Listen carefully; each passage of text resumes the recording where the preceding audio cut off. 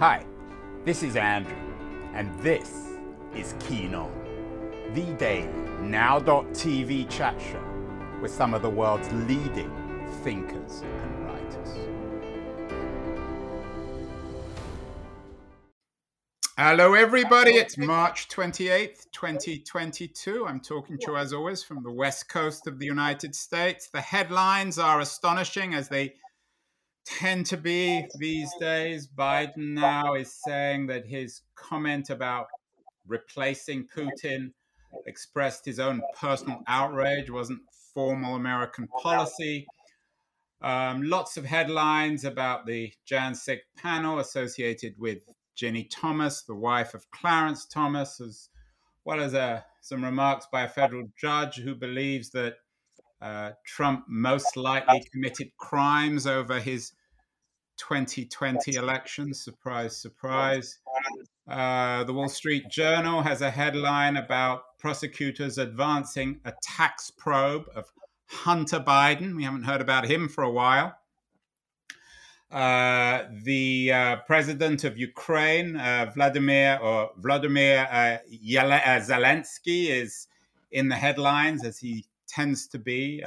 Brilliant media figure, personality, political leader. He gave remarkable interview to some Russian journalists. And how do all these tie together? Are there some dots joining all these different stories about Zelensky, Ukraine, Trump, Hunter Biden? There, of course, is, as a woman, perhaps not at the heart of this, on the edge of all this stuff.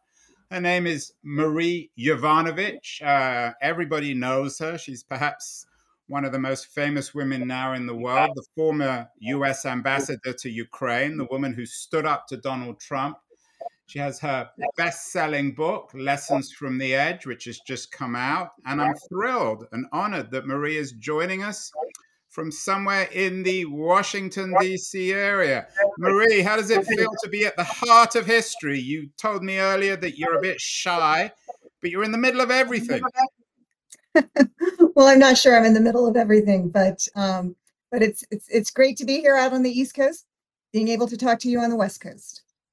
Lessons from the Edge, Marie. How did you come up with the title? It's an interesting title of a book, and it actually brings to mind an interview, a very different kind of interview I did last week with the New York Times writer John Markov, who wrote a book about a biography of Stuart Brand, one of tech's big personalities, a man who quite literally lived on the edge. The subtitle of this book is The Many Lives of Stuart Brand. I don't think Marie Yovanovitch has had many lives. You've had one life, haven't you? I've had one life in many different places that, if they're not at the end of the world, they are certainly on the edge of the world, like Somalia, Kyrgyzstan, some other places. And so it seemed like a fitting title. Did you ever expect, Marie, to be in the heart of everything? Could you ever have imagined in your wildest dreams or nightmares that things would have worked out like this? No, I mean, I was a very, ordinary and dutiful diplomat. I, spent 33 years in the Foreign Service, followed the rules, never would have expected that my career would end in such a way. Never? I mean, are you quite as straight and as law-abiding as you say? I read in the media while I was doing some research for this interview that you have a coffee cup which says, fuck you, Putin. So you can't be quite as respectable as you suggest you are. Well, that's kind of cross-type. I bought them in bulk when I was in Ukraine, and I would give them away to visitors who would, the reason they were there, right, official visitors, was to express support. And this would have been in the period 2016 to 2019, when there was a hot war in Ukraine, but it wasn't making headlines. But, many Americans knew that this was a hot war in the heart of Europe, and wanted to express support for Ukraine and opposition to Russia. So that was their mission. And when I gave them the cup, I mean, there would always be this kind of surprise from the state ambassador, but people would sort of titter, and they would all agree with me that your coffee tastes so much better out of that mug. Yeah, well, I hope you're going to send me one of those. I don't drink coffee, but I drink tea. It'll certainly cheer up my morning cup of tea. Marie, this idea of the edge, how does it work itself out in terms of your personality? As you say, you're a rather shy character. You're not pushy. You're not. You're the antithesis. Maybe not so much of Putin, but of Trump. There's nothing narcissistic about you. Nothing showy. As you say, you've lived on the edge, and as circumstances have it, you've been swept into the center of history. But there must be a heart in the edge, which is you, isn't there? Someone who's right in the middle of it all. Yeah, I'm not sure quite what your question is. Your question is, what is the heart of Marie Yovanovitch? Are there characteristics, principles, a morality that defines you when you come to summarize yourself and your achievements in your life? Well, there are, and you're going to be disappointed because it's more of the, kind of the staid diplomatic profile, rather than, something more flamboyant. So I think what really defines me is that I came to this country as an immigrant. My parents had grown up in Europe during World War II, during very, very difficult times that I think the Ukrainian people are living through something quite similar in terms of the death and destruction and the devastation. And they came to the United States and they finally sort of had safe harbor where they could bring up their children in peace. They came with nothing, but they worked hard and they, just believed in the idea of the United States that, in the idea of freedom, because they knew what autocracy was, and that you could, live in safety and in freedom. And they were always so grateful. And they brought my brother up and me with those ideas that we were fortunate and that we had to give back. My parents spent their whole lives giving back. They were both teachers and they brought up generations of students who still remember them. It's really nice. And when it came time for me to think about what did I want to do? I mean, as usual, well, maybe not as usual, but at least in my case, a couple of detours along the way. But then I kind of married up my interest in foreign affairs, in travel, in history, in politics, along with the belief that I needed to give back to the American people. And I joined the Foreign Service back a long time ago, back in 1976. So I think that idea of service, the idea that we need to give back, I think really kind of shaped me. It's the idea not just of service, but of public service, isn't it? And it's in contrast with the critique of expertise and of the public realm, which is articulated by many neo-authoritarians, particularly, I think, on the Trump wing of the Republican Party. Is this something that particularly troubles you? Their rejection both of the idea of public service, which they can't imagine, and of expertise? Well, and in fact, not only can they not imagine it, they're quite contemptuous of it, that somebody would forego a very, very large private sector salary for a government salary because one feels that it is important work that must be done on behalf of the American people.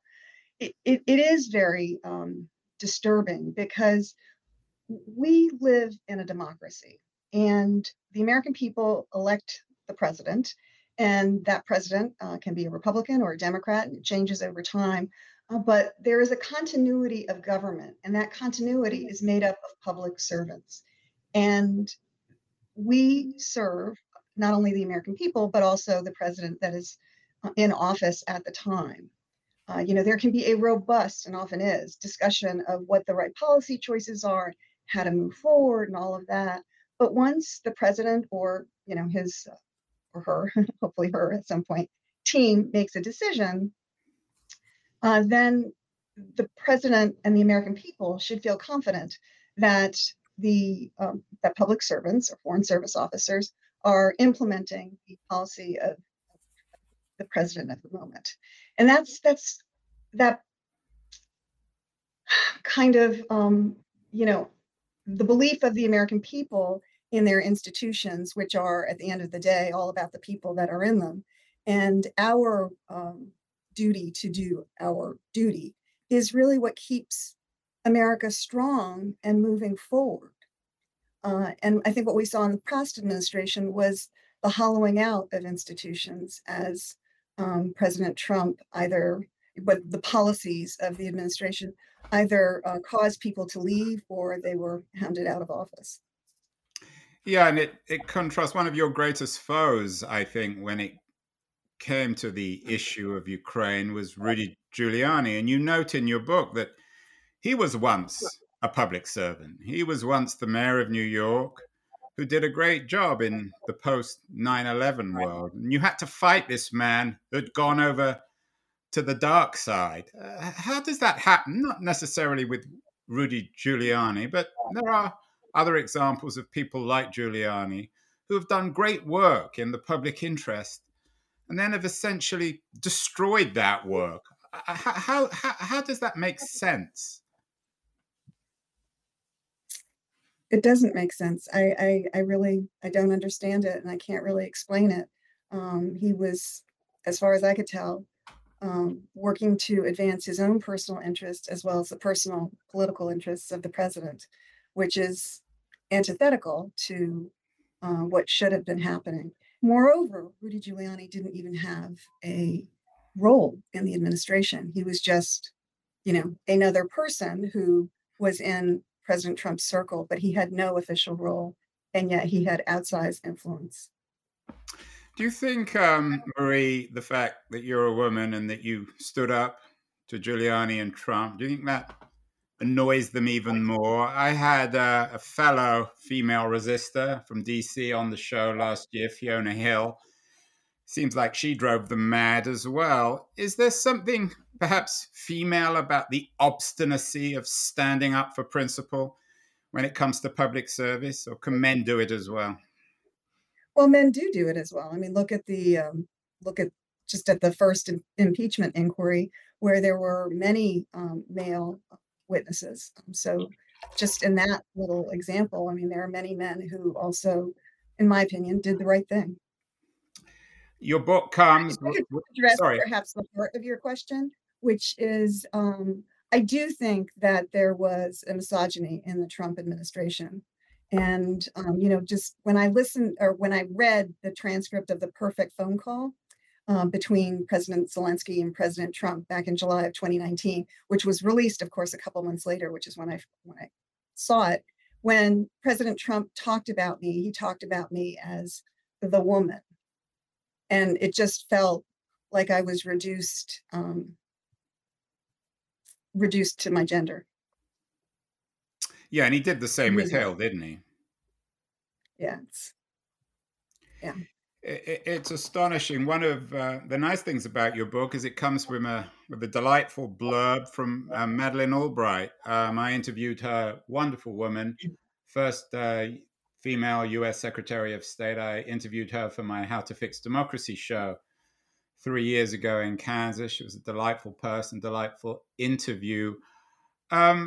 When it comes to female service in the foreign service, how much work is still needed to be done in your opinion, Marie? Is the State Department doing a good job? Is it pioneering the role of women, or can they still improve?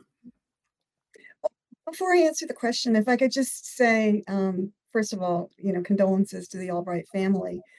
But Secretary Albright was such a pioneer, not only as a woman, but also in her passionate voice for democracy and human rights. She comes from Eastern Europe, just as my parents did, and I think she understood in a way that only people who have lived under autocracy, the dangers of autocracy, and she was such a strong voice for democracy and for Ukraine. I met her in when she visited Ukraine. I mean, I had worked for her obviously at the State Department, but I was so junior that I didn't really know her. And when she came to Ukraine, it was a special moment for me because as she did with so many other women around the world, and I'm sure men as well. She took some time alone with me to provide kind of advice and encouragement in what was a very difficult job. But back to the question about women in the State Department, as an institution, has it done a pretty good job? Well, I think the State Department tries to put in policies that will, create a level playing field. But the Foreign Service is a tough lifestyle where you're moving every couple of years. Whether you're a man or a woman, your spouse or a significant other often wants a job, and not everybody can work remotely even today. So it's and then children and putting them into one school after another. It's it's a terrific career. It's a wonderful lifestyle for certain people. It's not for everybody because there are challenges. So when you look at that, and you look at the fact that the State Department is a reflection of our society, right? And the role of women in our society. Women still bear most of the burden, if that's the right word, or the responsibility of not only household work, but raising children. And I think that at a certain point, when your work becomes pretty all encompassing in some ways, where it's not only work in the office, but then when you get senior, presidents in the country will call you at 9 o'clock at night and expect you to be available so that you can transmit a message back to whoever in the United States. When you also have responsibility for little ones at home, how do you balance that? And so I think a lot of women find that it's difficult to do. One of the things I always tell people is that actually, while the work is still very intense at more senior levels, often you have greater ability to schedule your days. When you're the ambassador or running a section, you can tell people when you want to schedule that meeting, and you can run out to the piano concert of your son or daughter and then come back and have that meeting. It's harder to do that actually when you're junior, because you can't just tell the boss, hey, I need to run out and do this. So there are still a lot of challenges. And I think just as, every other company in America is dealing with some of these things, we are as well. And we have the added kind of challenges of a life on the go all the time. Marie, how much do you worry about the future of democracy in America? As I said, I had Fiona Hill on the show last year, who worries about what she calls the Russian way of life, a post-industrial decline in America. Obviously, since Hill wrote her book, the war in Ukraine has happened, Putin's invasion, the defeat of Trump. But are there similarities between the American and the Russian ways of life? I think that there are challenges in our democracy right now. And I think most people, well, I think a lot of people in America recognize that. When I came back, I was, I had always believed that our democracy was kind of there, and I took it for granted a little bit. Even though my parents, has just instilled this love of it in me. And what I came to understand is that we need to, tend our democracy. We need to defend it if it is to endure. And, I think some of our forefathers understood this. But I think over, the centuries and over the decades, we have tended to take our democracy for granted.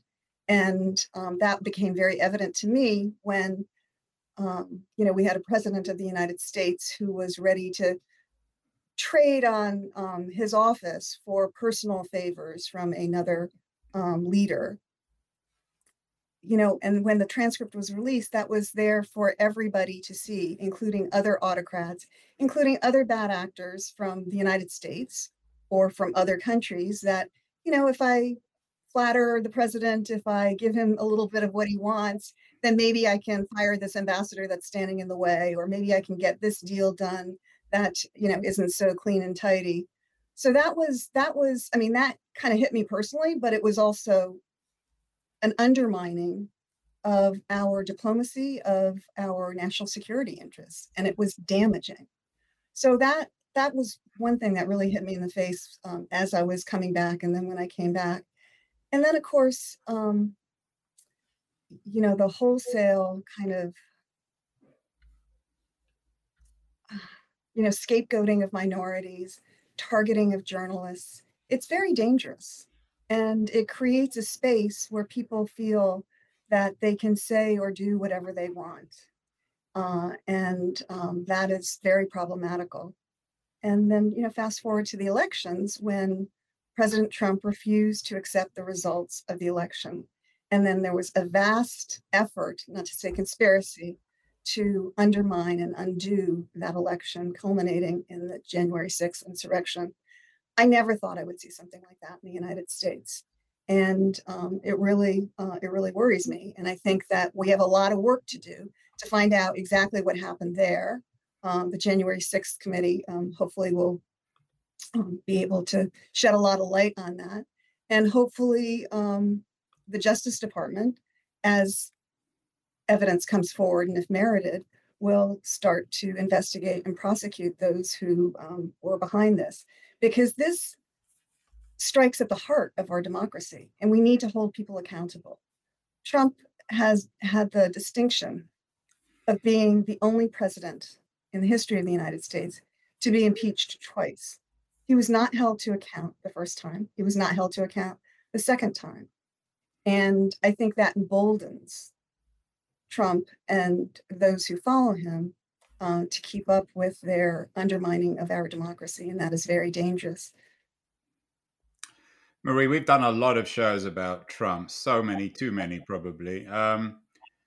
One of my favorite was with the ABC correspondent, White House correspondent, Jonathan Karl. He wrote a book, Front Row at the Trump Show. There seems to be a division with Trump watchers between those who see him as essentially a rather idiotic virtual reality show host who has been having fun and isn't entirely serious, versus somebody who is not that different from Putin. What's your reading of Trump? Is he just an American virtual reality mountebank, or is there something more dangerous about him, or was there something more dangerous about him, more like a Putin, a Bolsonaro, a Duterte? Yeah. Well, I don't want to fall into the trap of underestimating Trump, because I think many of us, including myself, did. And so I do think he is a virtual reality kind of a showman, but he has this uncanny ability to be able to tap into a certain part of the American psyche, and it is dangerous. It certainly is. And for Marie Yovanovitch to be talking about Donald Trump and Vladimir Putin in the same breath is very chilling. We're talking with Marie Yovanovitch, the author of I think it's the #1 book, Marie, this week. Congratulations on that.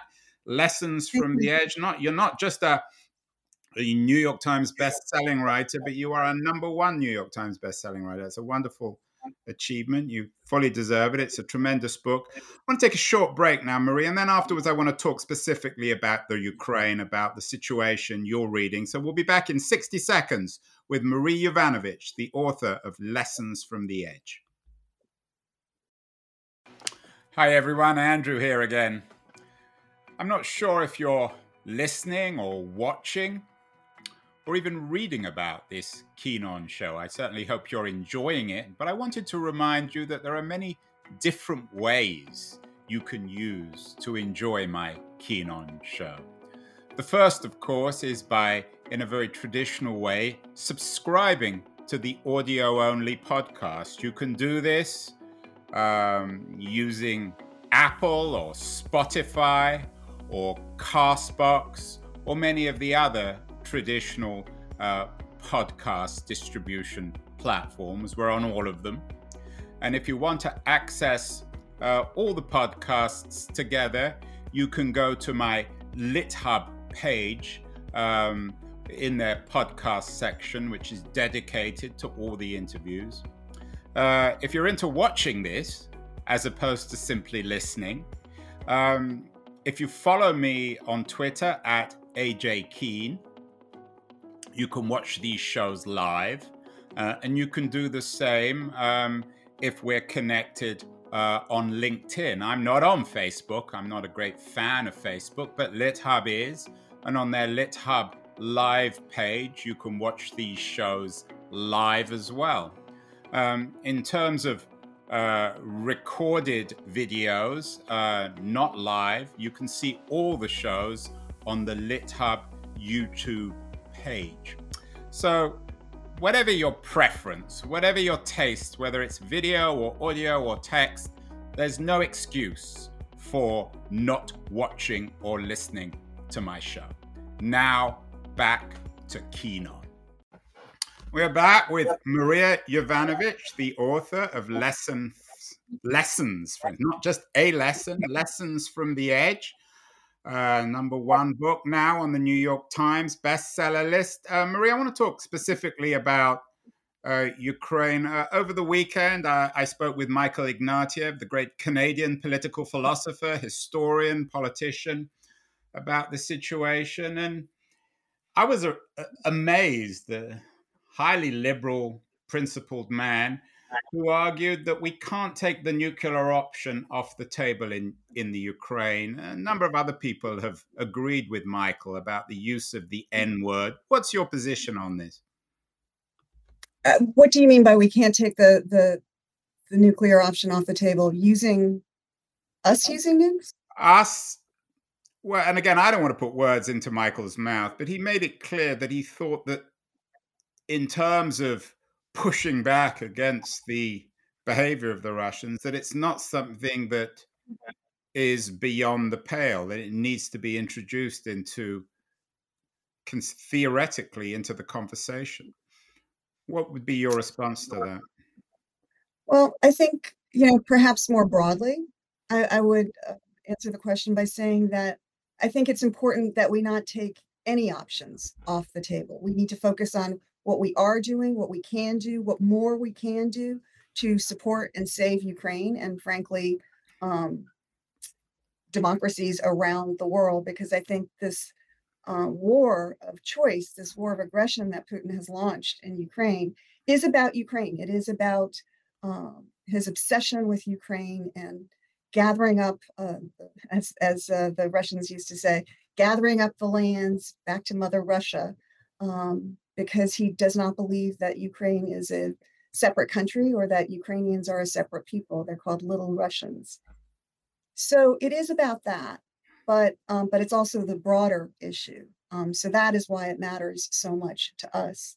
I think what the Biden administration is doing, what NATO, other world leaders are trying to do, is to find that narrow lane, that path where we can help the Ukrainians fight and win this war against Russia without broadening the war. And so in order to do that, we need to keep on doing as much as we can. Now, I think when we look at what our options are, we try to think about how can we do this without escalating, when it is, of course, Vladimir Putin who has escalated and escalated and escalated.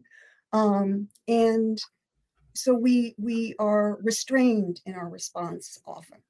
And that is a good thing, because nobody wants a wider war. But on the other hand, when dealing with a man like Vladimir Putin, there is risk in doing too much or doing the wrong things. But there is also risk in not acting boldly enough, because he is a bully and he is not going to stop until he is stopped. And so how do you find that narrow lane, especially when our definition of what is, kind of acceptable assistance to Ukraine and what is not, that's not, sort of defined in a treaty somewhere with the Russians. I think Putin sometimes looks at that, and first of all, he can make up his own mind about whether he thinks it's, quote, acceptable, and he has tried several times to tell us what is and what is not acceptable, and we cannot let him set the conditions for this war that he has started.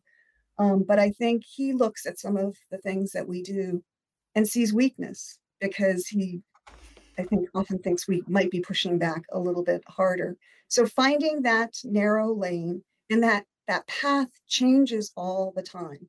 We are doing things today that we could not have. I mean, I think many of us could not have imagined we'd be doing even 2 months ago. So hats off to the Biden administration for you know pursuing that path. It's a very diplomatic answer to a rather vulgar question.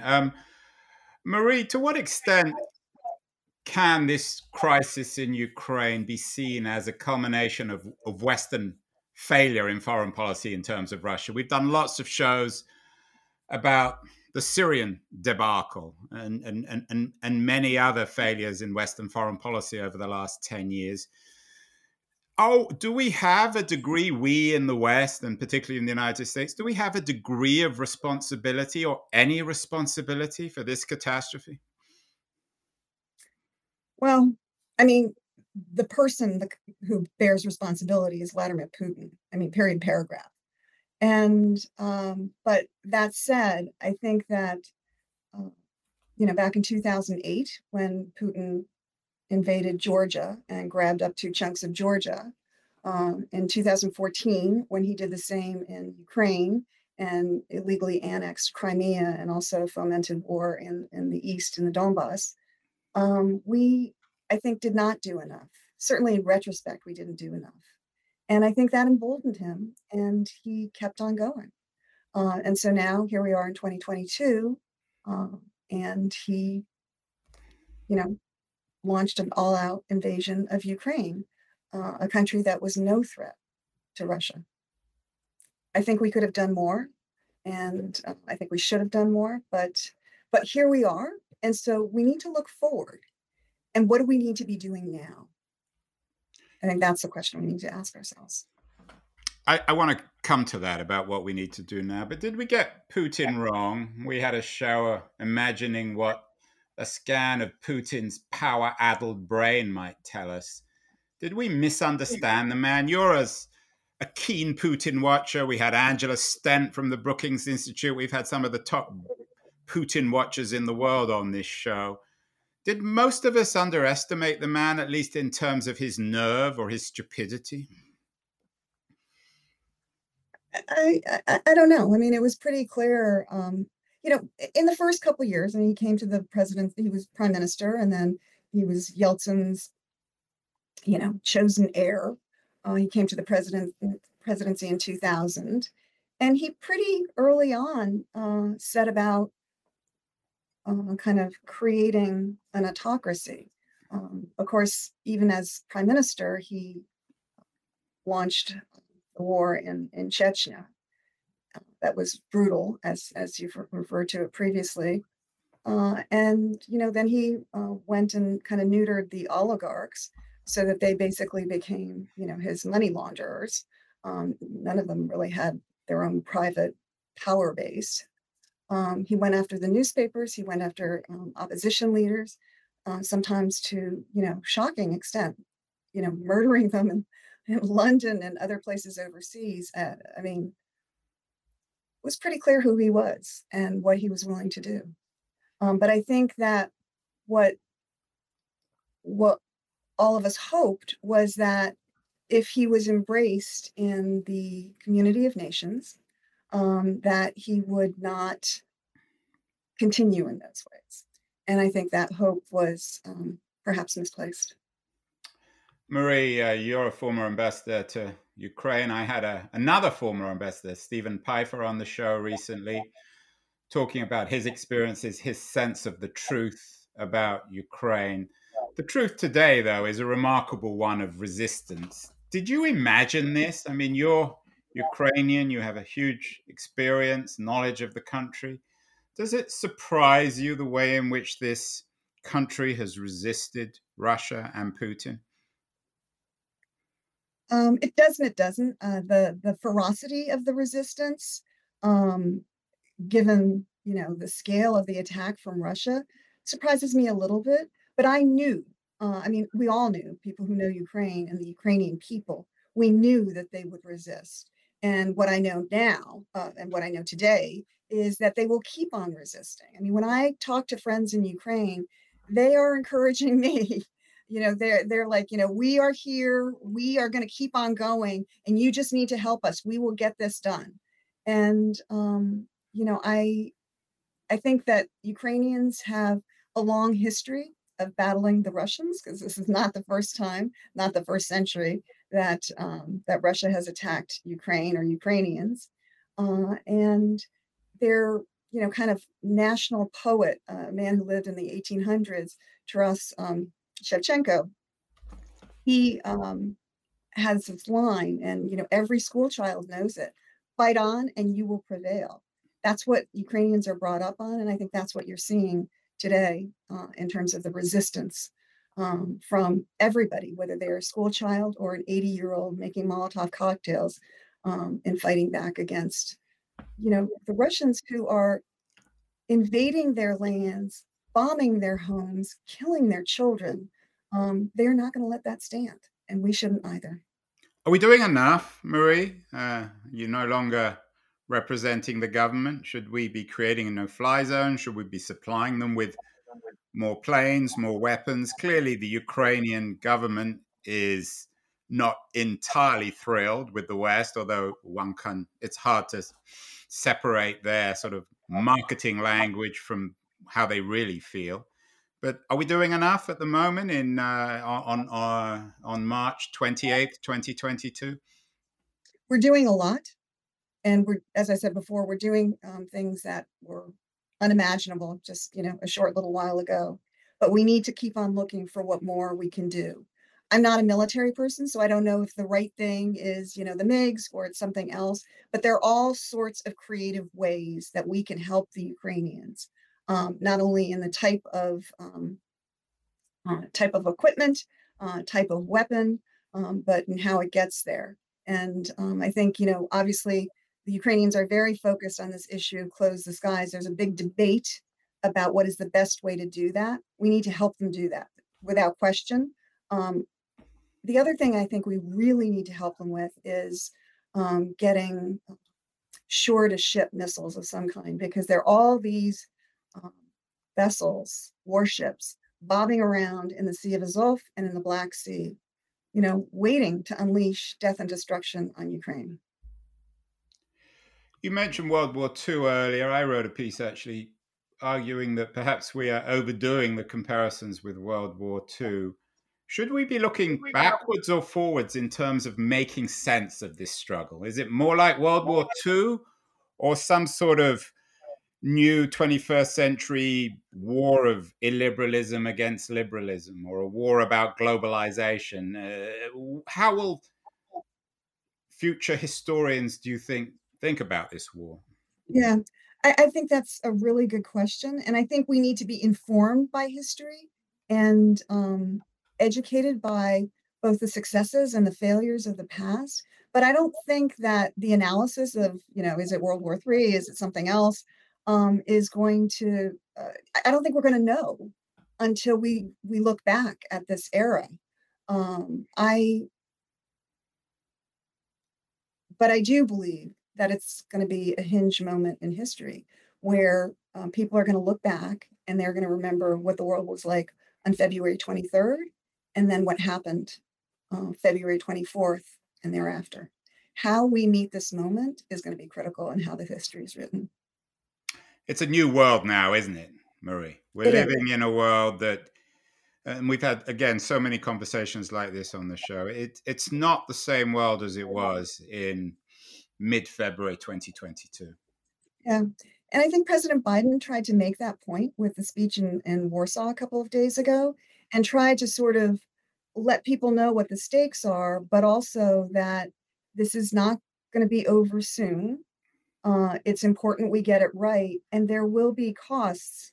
The Ukrainian people are paying in blood, but the rest of us are going to also bear a cost, and that we need to be ready to do that. But that's a difficult conversation in a democracy, especially when for most people the economy is the single biggest thing.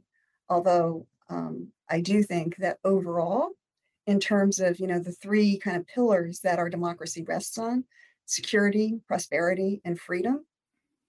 What happens after February 24th is going to have a huge impact on those three pillars and every American's life. Does it worry you that there are fringe figures within the Republican Party who are not only isolationists but seemingly sympathetic to Putin? Yeah, I can't explain that to myself. I have no idea why any American would use Putin's talking points, especially when they can see the devastation that he's wreaking on an innocent people. So how should we push back on this, particularly if it became more prominent within the Republican Party? Well, I'm not seeing that right now. I think that in Washington, at least, in Congress, there's bipartisan support to support Ukraine and support it robustly. And I think that there is an understanding of what is at stake. Do you think Washington, though, needs to change? It seems as if there's almost too much business as normal now in Washington, D.C. It's a new world. Do we need a new Washington, D.C.? Might we need a new State Department? Well, so Washington D.C. When you asked the bigger question, I was just thinking of kind of the level of partisanship and so forth that makes Yeah. everything hard to do. We have important challenges, not just what is happening in Ukraine and the stakes for the free world, but you know on the economy, on the environment, on so many different things. And yet there is not I look back at, 40 years ago and I imagine it as a time of when Republicans and Democrats got together and, we're seeing kumbaya. I'm sure it wasn't like that, but they seem to be able to get things done. And right now, I think there's a sense in middle America and maybe even, closer to Washington that it's really hard to get anything done because of the level of divisions. So I think, trying to address that is hugely important because there's important business to be done. But the I- other on the State Department, I would certainly say there needs to be reform. You know, after the Vietnam War, the Defense Department, the defense agencies, took a really hard look at themselves and they reformed, and it was enshrined in legislation. And the same thing happened after 9/11 with the intelligence agencies. And I think that it is long overdue for the State Department to take a look at itself. This is an organization where we haven't had new legislation about what our mission is, what our mandate is, the resources for, diplomacy and diplomats in the 21st century, not the 1950s, which is sometimes the way it kind of feels, both in how we do our business and how we are resourced. We really need to take a hard look at a lot of things so that we can do the best job we can for the American people. Is Marie Yovanovitch going to take a hard look at herself? Is there another chapter in this story, Marie? Especially when it comes to Well, public service, America needs public servants like yourself. well, thank you for that vote of confidence. I'm not quite sure what I'm going to do after this little period, but right now, I mean, I will tell you, I am very busy trying to link up Ukrainians with the resources that they need in order to keep on going. Mainly focused on humanitarian assistance, of course.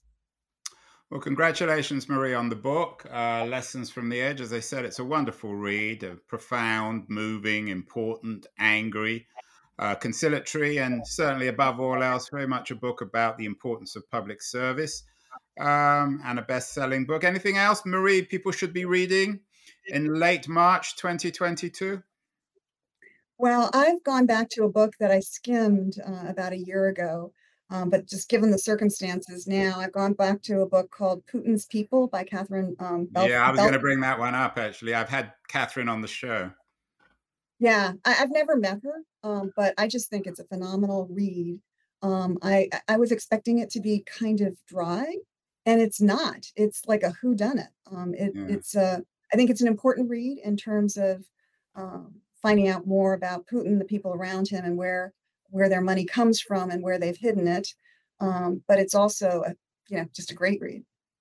brave and a remarkably brave woman. She got sued Very in much the so. London courts by Putin. I presume that isn't going to happen But she anymore. won.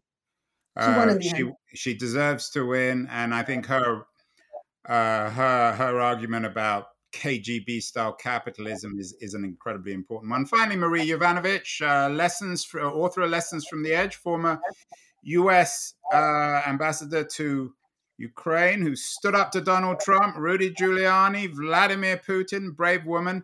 Who's in charge of the world, Marie Yovanovitch, in late March 2022? Who's running the show these days? Well, you said you're not on Facebook. I'm not on social media, but as far as I can figure out from the stuff that people kind of re-forward to me, it's the TikTok influencers, including in Ukraine.